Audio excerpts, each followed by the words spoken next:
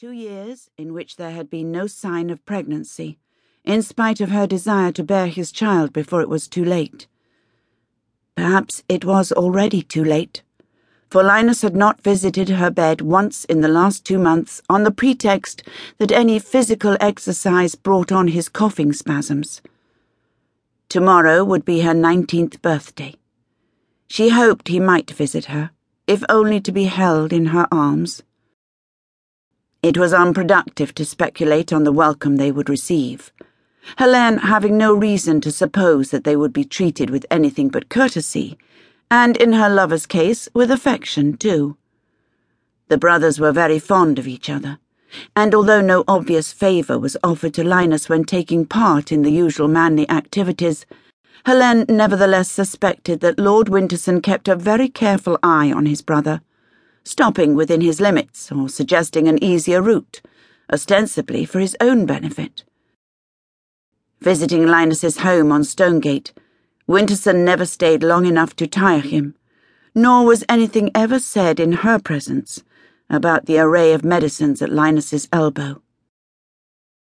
Helene hoped it was obvious to Winterson that she was taking every conceivable care of his brother without mollycoddling him, but the feeling persisted that he thought her a young social-climbing nobody on the lookout for a wealthy patron who would feather her nest for as long as possible.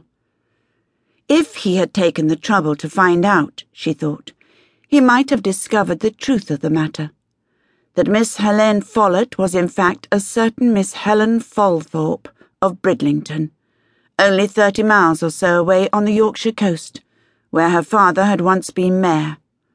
Had it not been for Leonard Falthorpe's unfortunate experience, she would still be living with her family in comfort instead of selling herself to support those of her family who remained.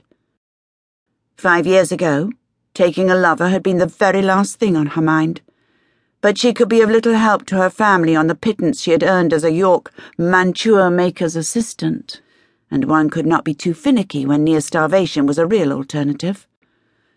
To say she resented Winterson's thinly veiled contempt would not have been an exaggeration. His manner was correct, and as icy as if she'd been a crusty old dowager of 50, instead of a sleek, raven-haired beauty of 19, giving her no opportunity to be as sisterly as she was with her own 2 young brothers.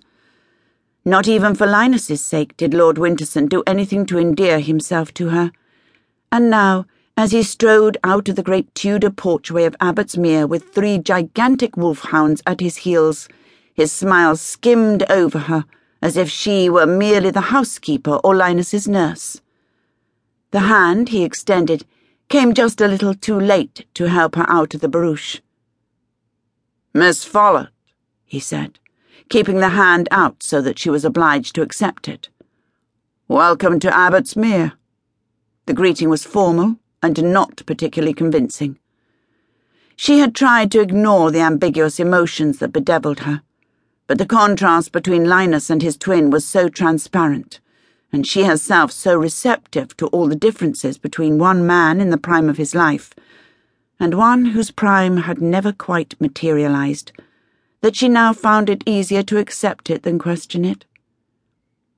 Winterson did not have his brother's lanky, loping frame of a tired racehorse, but the deep-chested, well-toned solidness of a hunter.